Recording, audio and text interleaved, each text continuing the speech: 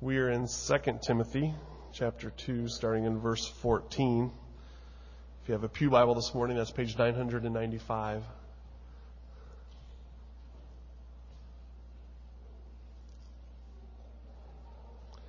We are continuing this morning in the series Guarding the Deposit That Was Entrusted to Us. And we're reading from 2 Timothy chapter 2, verse 14 this morning. Remind them of these things and charge them before God, not to quarrel about words, which does no good but only ruins the hearers. Do your best to present yourself to God as one approved, a worker who has no need to be ashamed, rightly handling the word of truth.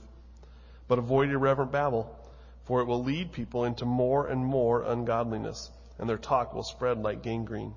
Among them are Hymenaeus and Philetus, who have swerved from the truth, saying that the resurrection has already happened. They are upsetting the faith of some. But God's firm foundation stands, bearing this seal: the Lord knows those who are his, and let everyone who names the name of the Lord depart from iniquity. Now, in a great house, there are not only vessels of gold and silver, but also of wood and clay, some for honorable use, some for dishonorable. Therefore, if anyone cleanses himself from what is dishonorable, he will be a vessel for honorable use, set apart as holy, useful to the master of the house, ready for every good work. So flee youthful passions and pursue righteousness, faith, love, and peace, along with those who call on the Lord from a pure heart. Have nothing to do with foolish, ignorant controversies. You know that they breed quarrels. And the Lord's servant must not be quarrelsome, but kind to everyone, able to teach, patiently enduring evil, correcting his opponents with gentleness. God may perhaps grant them repentance, leading to a knowledge of the truth, and they may come to their senses and escape from the snare of the devil after being captured by him to do his will. This is the word of the Lord.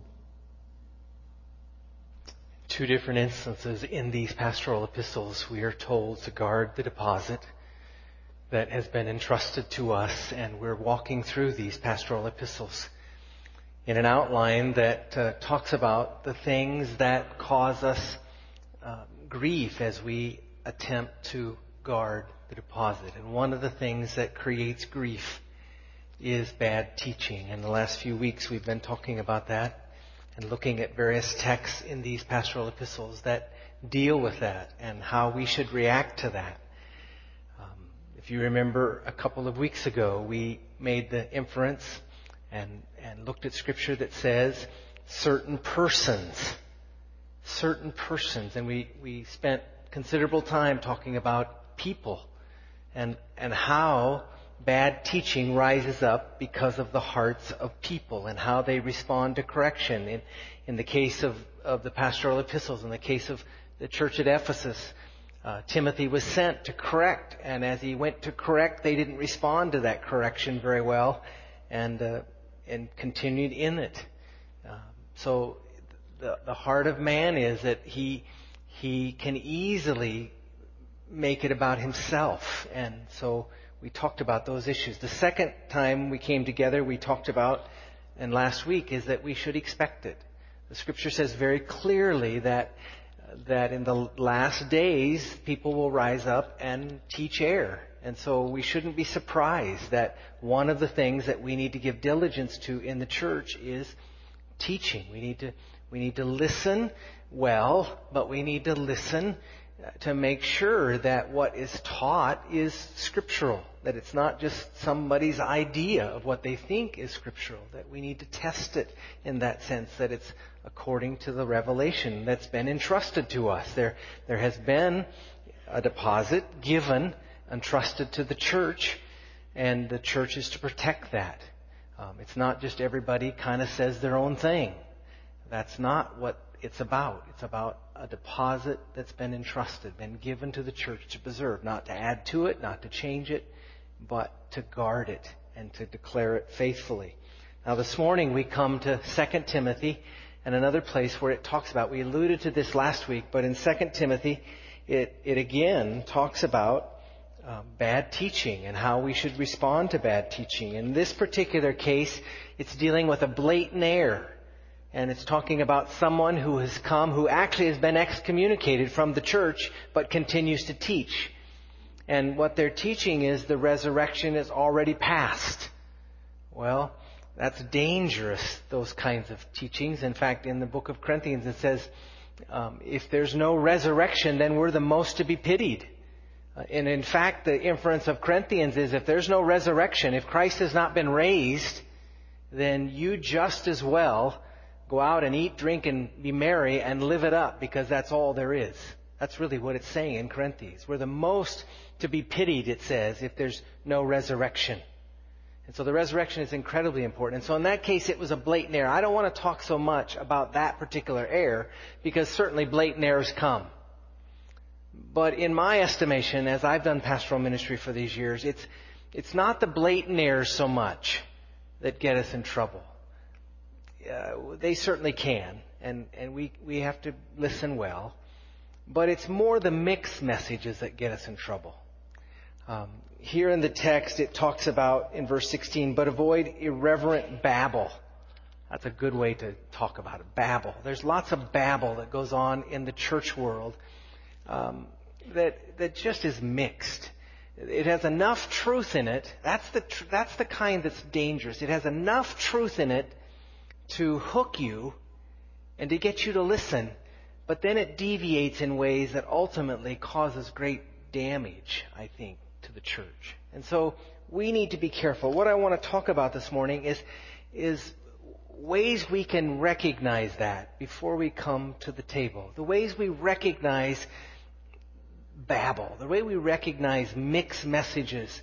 What is the fruit of those mixed messages? Now, before I go there, I want to say this, and I've said it before, is there's great danger. I've made the statement that one of the worst things you can do for a new believer, one who's just come to understand Christ and begins to understand the gospel, is to send them into a Christian bookstore. That's incredibly dangerous. I remember as a new believer going into a Christian bookstore, I had no clue what to look for there. And invariably you look for the glossiest title or the catchiest title. It can be incredibly dangerous. You can go to bookstores and get totally definitions and statements that are totally opposed to one another in premises in books. You have to be careful sending that. But I think even a greater danger sometimes in the church world is in the area of music. You need to be careful with music. I think more heresy gets taught in the church in this day and age through music than any other venue. Do you listen as you sing to what you're singing? It's easy for a melody to catch us, and we get carried away with a melody and miss what it's actually saying. There was a time in the church world when everything that was produced, every bit of music that was given to the church came through the church. It tested it before it came to the church. In the day of Bach and some of that kind of music, it all was filtered by the church. Today it gets filtered by publishing companies. And there's an inherent danger in that. We need to listen carefully. We need to listen to music. Music can teach us things that are incredibly wrong sometimes. In fact, I said last week that in my Sunday school class, somebody said, I heard something that just seemed not right, but I wasn't sure why exactly. And then we had something in Sunday school last week that kind of clarified that for them, what was wrong about what they'd heard. What they'd heard was a song. They'd heard a song that just didn't seem quite right. I hope we listen carefully in those realms. Another place that you can get lots of air taught, and this happens even in the light of what's happened out east in the great storm that hit the East Coast. Invariably what happens is the media wants to stick a microphone in front of somebody who's supposed to have some kind of religious knowledge and ask the question, why? Incredible amounts of air get taught when that happens. And I understand the pressure of that. There's certainly a great pressure when that microphone gets thrust in front of you. But listen carefully to those kinds of things. Because lots of air gets taught in those kinds of moments. I'm convinced that is not the moment to talk about the why when it happens. One of the things that I've fundamentally thought was important within the church as I pastored over these years is that we teach people a theology of suffering before they're there. If you remember a number of years ago, we had a class on a theology of suffering that took quite a while. It really was, what I realized, it was my theology of ministry, which has to have at the foundation a theology of suffering and brokenness and the world and sin and all of that. And so as I began to teach it, if you were in that class, you remember we did it by a series of number of boxes where we had kind of an image so that we could remember the concept that was taught. And the very first one, remember what it was? Hospitals and... Help me. Surely you remember that. What was it? The hospitals and... I should have gone the other way. Airplanes, remember that? Hospitals and airplanes. The airplane part was because just within the last few days, there had been an airplane accident where somebody in our community was actually still lost. They hadn't found the plane yet. It's around Christmas time.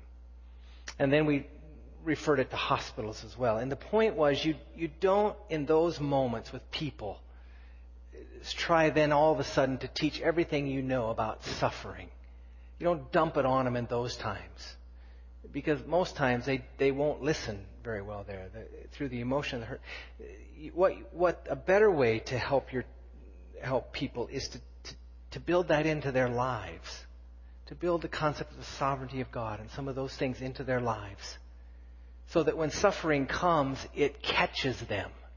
It catches them, and they know how to see it and how to view it, and it doesn't rattle them for eternity. They catch it, though maybe they may be shaken by the moment and shaken by the circumstance. There's something solid that catches them. And again, it goes back to we have to be careful to listen and build the right kinds of things in our life. If we don't get the right foundations, we're going to be in trouble. So this morning, here's ways to recognize some things I think from this text. Ways to recognize that something's just not right and the fruit of it that comes out of it. There's a series of things that happen when bad teaching wins the day or wins part of the day. The first thing, we alluded to it a little bit last week, was the first thing that happens is it does not, I'll say it in a kind of positive way, in a sense, it doesn't lead to godliness. It leads to ungodliness. That's a negative way to say it. It leads to ungodliness. But it doesn't lead to godliness. It doesn't produce godliness. Teaching that is mixed or wrong will ultimately not lead to godliness. Now look at a couple of texts. One is one we looked at last week and I didn't fully unpack. If you turn to 1 Timothy chapter 3, beginning about verse 14, Paul is talking to Timothy here, and he drops something in verse 16 that's interesting. He talks about hoping to come to him soon, and basically tells why he wrote the book, so you'll know how the church should operate. And then he says this in verse 16. It almost seems out of place, but it says, "Great indeed, we confess, is the mystery of godliness." I think what he does the reason that isn't out of place, even though it seems out of place here, is what he's been talking about is guarding the deposit. And what he's saying is how you ought to operate in the church is guard that deposit and make sure that people get that deposit, get the gospel, understand the gospel. And if they do, it produces godliness. The mystery of godliness that comes from this gospel, from the work of Christ, and how that's what produces godliness in people's lives when they get it right. And so here he says it should produce godliness. And then there's another text that I want to look at in 2 Timothy chapter 3, verses 1 to 5. Look here what it says. It says, "But understand this, that in the last days there will come times of difficulty. For people," this is what really unrighteousness or ungodliness looks like. "People will be lovers of self, lovers of money, proud, arrogant, abusive, disobedient to their parents, ungrateful, unholy, heartless, unappeasable, slanderous, without self-control, brutal, not loving good, treacherous, reckless, swollen with conceit, lovers of pleasure rather than lovers of God."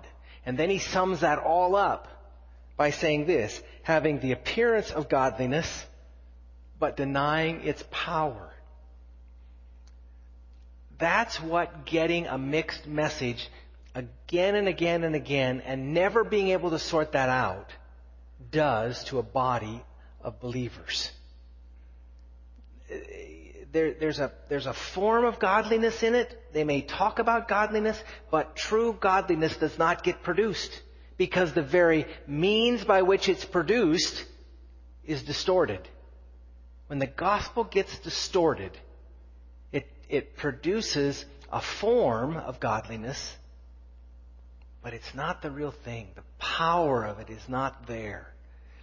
My contention is it's really becomes kind of a self-righteousness, and at other times, I don't want to take time this morning, but at other times we've said it becomes kind of an invisible barrier in a church. When people come into that church, they run into that barrier. It's like it's an invisible wall. They hit it, and they know they hit something, but they can't even define what it is. But it has to do with godliness that is really not godliness.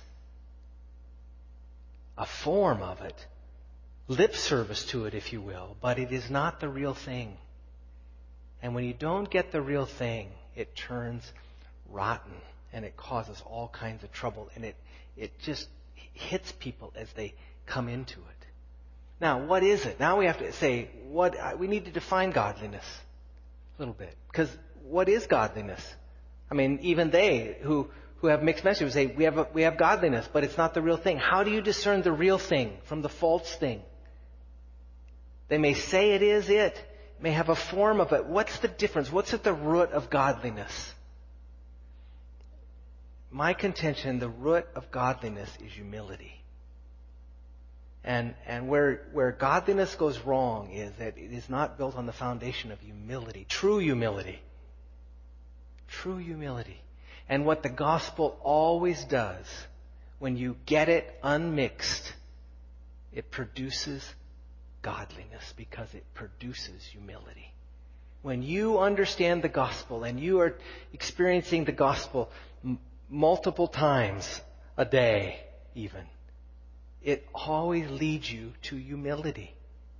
It's what happened to Paul here as you read 1 Timothy. Remember, we spent a couple of weeks, but Paul is talking about guarding against untruth. And then in verse 12 of chapter 1, he just says, I received mercy because I acted ignorant in unbelief, and the grace of our Lord overflowed for me. He just rehearses the gospel. It caused him to be humbled again by the fact that God came to him on that Damascus road and opened his eyes to see what he was fighting against. Humility. So the first thing that will happen when you get a mixed message, day after day and week after week and month after month and year after year, the cumulative effect of that is it does not produce true godliness. It does not produce humility. And though there may be a form of it, underneath it is a steely pride, though veneered, is at the root. And that will not produce godliness. You will not. You will not grow in godliness if pride is the foundation of that endeavor. The second thing that happens is that it spreads like gangrene. Another thing you will witness, that kind of thing spreads like gangrene, as it says here in the text in verse 17. And their talk will spread that way, like gangrene. It just spreads. Another way to know if that's happening sometimes is you just start to recognize error by who will jump on board of it. You see, this is kind of how the progression happens. You have somebody who are teaching a mixed message. They get a little bit of the truth because it's mixed, but it's mixed with error, and so it produces an ungodliness there. It's a mixed thing. But then all of a sudden you look to the followers of that, those who come after that. And the problem there is that they don't get the mixed part of it. They don't get it, and you start to see who's attracted to this. Who is attracted? The gospel in itself, the scripture says, is an offense to the natural man. It is an offense. What the gospel says, we don't welcome. That's why it creates humility. It undoes us, really. And so you begin to see who is jumping on board with this thing. How it spreads. It easily spreads because it appeals to natural man. When pride is the foundation, that appeals to natural man. Man likes that. It tickles him in ways that causes people to jump on board it. And you start to see that. It appeals to the flesh. And then the long-term effect of that, which is really tragic, it says in the latter part of that text, they are upsetting the faith of some, it says in verse 18 at the very end. The third thing that happens, it starts out by not producing true godliness. It gets accentuated as people jump on board and follow this. They're willing to follow it because it's not about humility. It's really about them. They get on board. It tickles them in ways that it ought not to tickle them. The gospel doesn't tickle us. The gospel undoes us. And then thirdly, what happens is it disillusions people. One of the fears I have about mixed messages, about the gospel being mixed, is that it ultimately leads to disillusionment. Because what happens is we talk to people, we share the gospel, and we give them promises that all of a sudden they see are a sham. They're a sham. That we say things, but as they try to live this out in this mixed thing and go to the wrong things to see the gospel produce fruit in their life, they get disillusioned. And what really happens in those kinds of cases is that people get inoculated to the gospel. They get just enough to get inoculated to the real thing. And there's all kinds of people by the roadside who have been a part of fellowships where they jumped in the beginning, it was exciting, and then all of a sudden they start to realize there's something wrong here. And what you're saying doesn't work the way you say it works. And they're honest enough to say, chuck this. This isn't right. But the problem is when you go back to them, they said, I've already tried that. I don't want to go there again. That's the tragedy of mixed messages. That's the tragedy of not sounding the message clearly. That's the tragedy of not guarding what's been entrusted to us carefully. Now, what I want to do this morning is, my contention is, the way to guard against that the best, the way to guard this gospel and to come against error, the best is just to get regular doses of the real thing. You get regular doses of the gospel. And as you get regular doses of the gospel, you know what the real thing tastes like. So you aren't as susceptible to biting into the wrong thing. So this morning, let me invite you to turn with me to the text that was on the screen. Hebrews chapter 10. And as we come to this table, this is what it represents. This is the gospel. It's one of those nuggets, I think, of Scripture. The gospel is all through this book. This book is about the gospel. But there are texts that just are so clear and so plain. This is one of those. This is one that I go to often. The picture it gives us is so clear as it describes it. Begin reading with me in verse 11 of chapter 10 of Hebrews, the greater context of the verse that was on the screen. It says, "And every priest stands daily at his service, offering repeatedly the same sacrifices, which can never take away sins." The gospel, first and foremost, is about dealing with sin. The reason that Christ came was to deal with sin.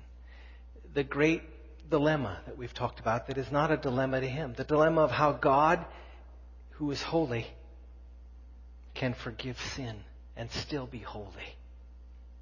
How can he do that? How can he do that justly? It has to do with sin. And the Scripture says we're all about that. Every priest is trying to wash his hands. He's trying to do something that will make those hands clean. He's trying to do something that will deal with sin. But the truth of the matter is, you can't. They can't. Every priest stands daily at his service, offering repeatedly the same sacrifices, which can never take away sin. The gospel is about realizing that you are helpless to take away your sin. You can't do it. All have sinned and fallen short of the glory of God. There's nothing that you can do in yourself to wipe away that blot. We all, at one time, were there. Nothing we could do. Nothing any priest could do. And then it goes on. But when Christ had offered for all time a single sacrifice for sins, he sat down at the right hand of God. All of those offerings of the Jews in the Old Testament, all of those priestly offerings that they were commanded to make, were pointing ahead to the fact that someday one would come who could do it. They would never suffice. They would never take away sin.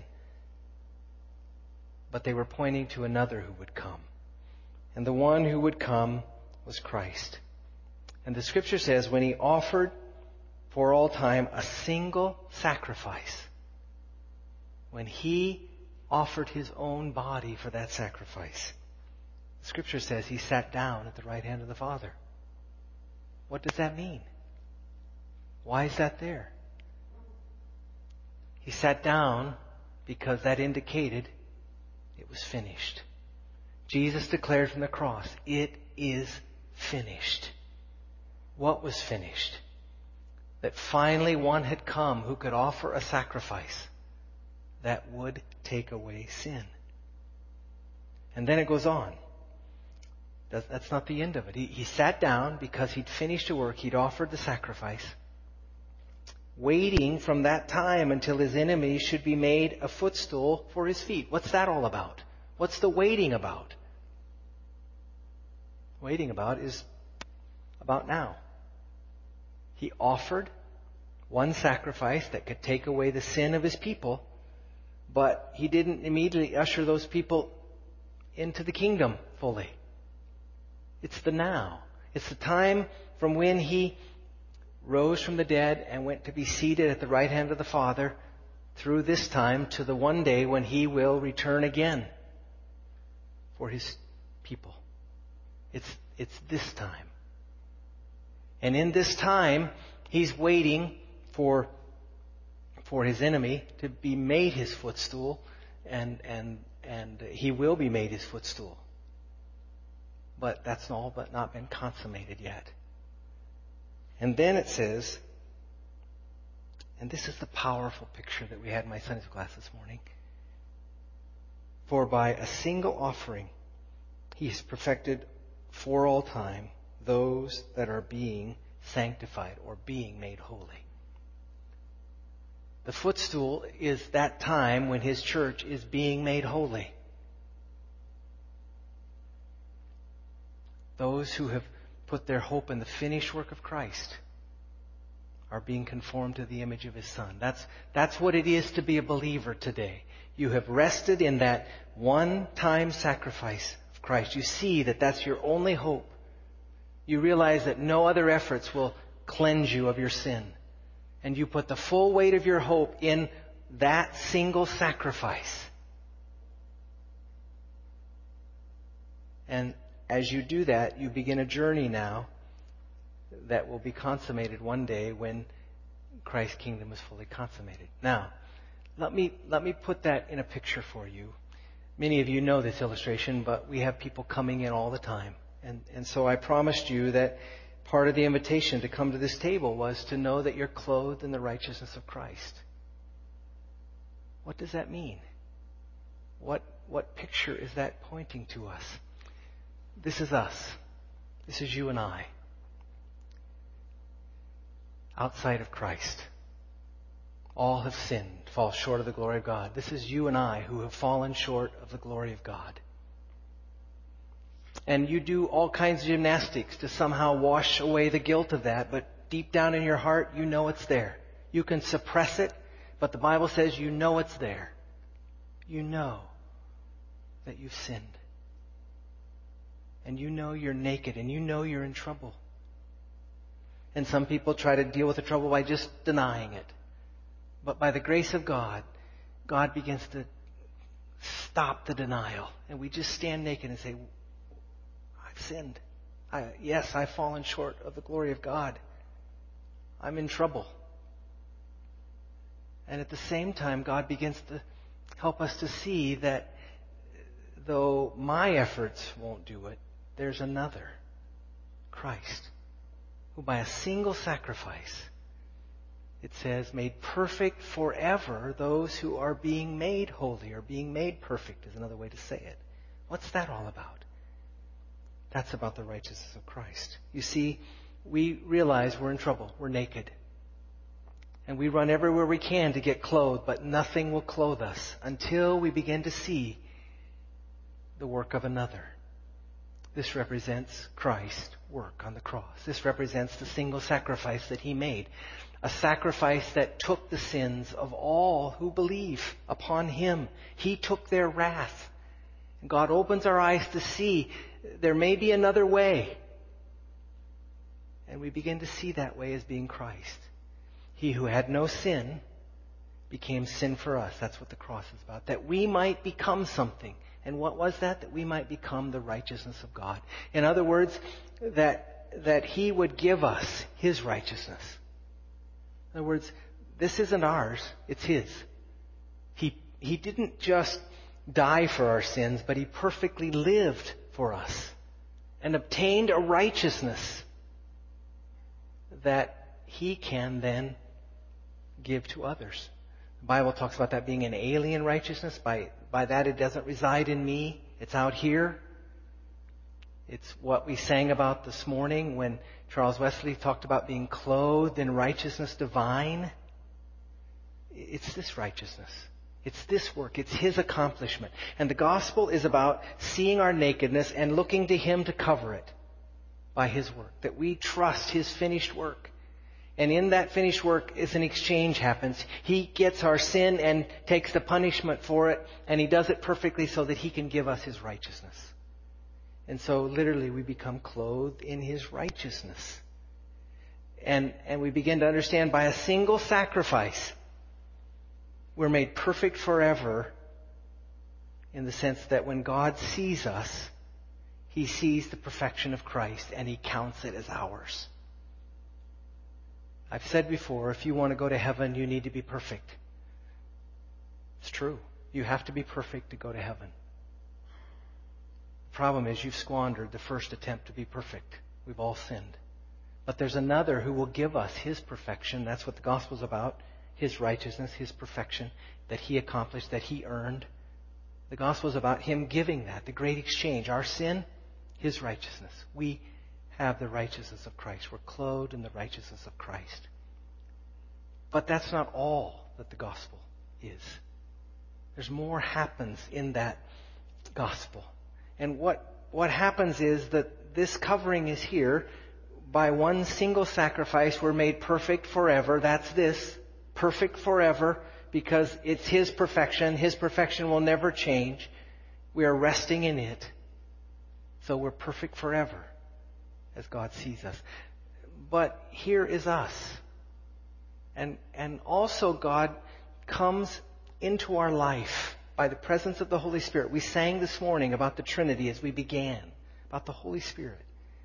And when Jesus said, when I go away, I will send another, the Holy Spirit. And when we trust in the righteousness of Christ, God comes into our life by the presence of the Holy Spirit and begins to make this righteous. Now, not in the ultimate sense, not in perfectness, but we begin a journey of growing in righteousness, growing in godliness, growing in sanctification. And this becomes actually quantitatively different. That's what being born again. That's why that term, we're born again. We're quantitatively different. We begin a journey of righteousness, of growing in righteousness. Now, the point that we must always remember is that this will grow quantitatively down the road. That's what Pastor Jason talked about, rejoicing in that God is working in us and we're growing in godliness. That's the trajectory of all believers. We begin to grow. But never to the point where we can say, okay, I've arrived at some degree that I'll just cast this off. If you ever try to cast this off, this won't get it. This won't cut it because it's not perfect. You see, this is part of the whole idea, till his enemies are made his footstool. There'll be a day when this will become perfect, when we will actually be glorified. That's the finality of salvation. One day when we enter his presence, we will actually be made righteous. But right now, it's the footstool part of it all. We are being made righteous, not perfectly righteous. And we must always rest in the righteousness of Christ. Now, the point I want to make this morning is this. The reason that the fruit of bad teaching cannot produce godliness is because the way godliness is produced is by the gospel.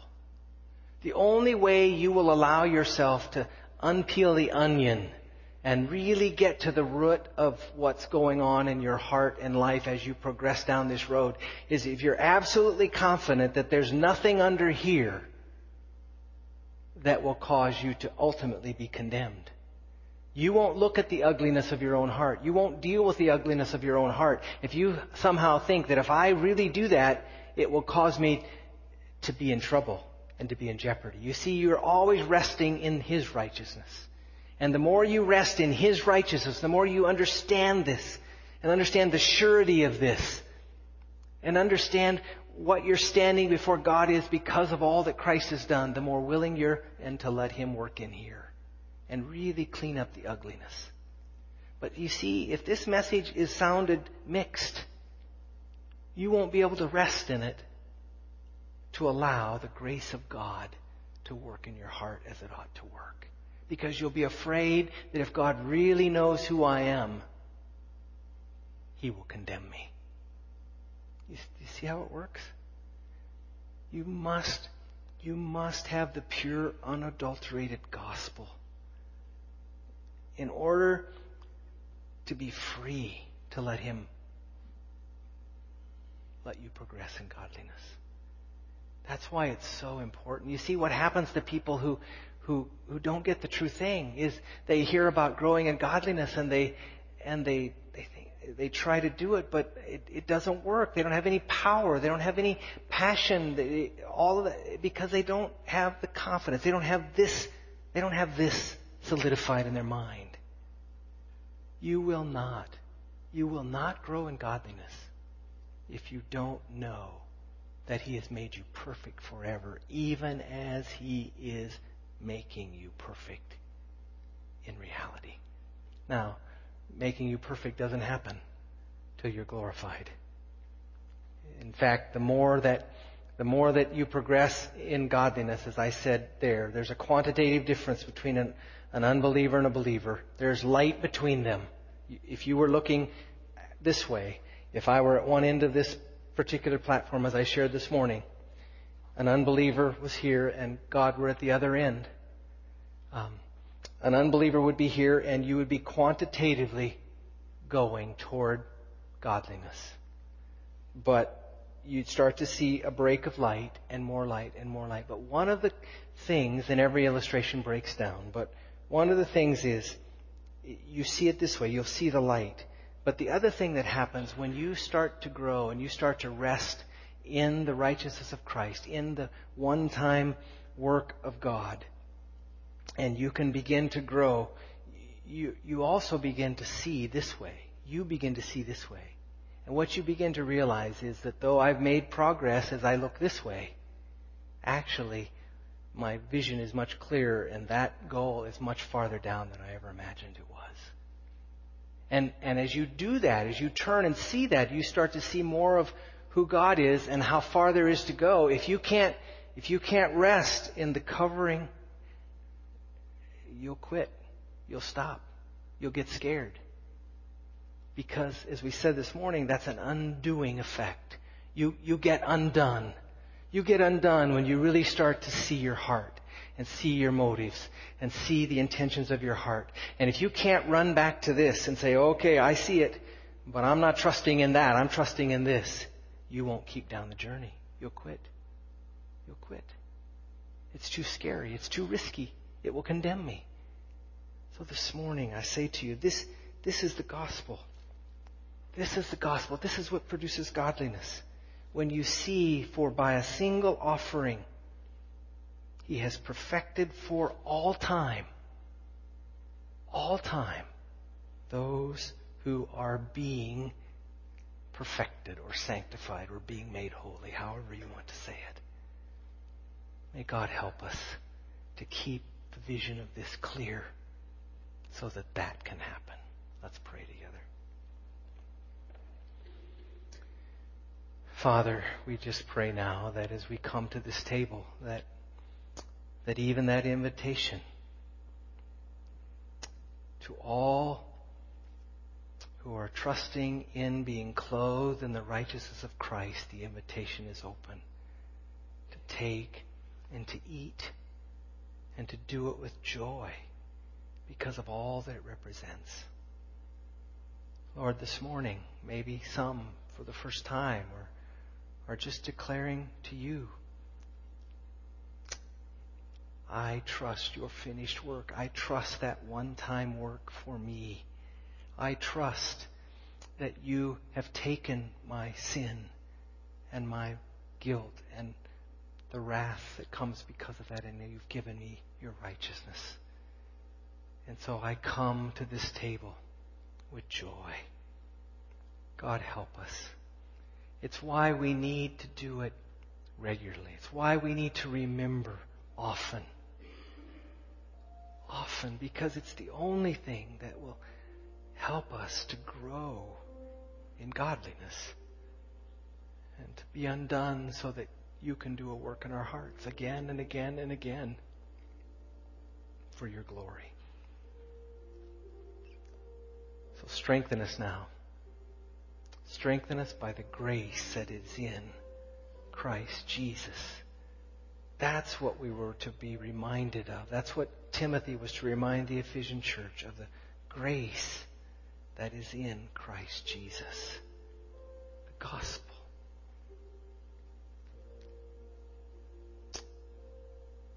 Lord, we just pray now that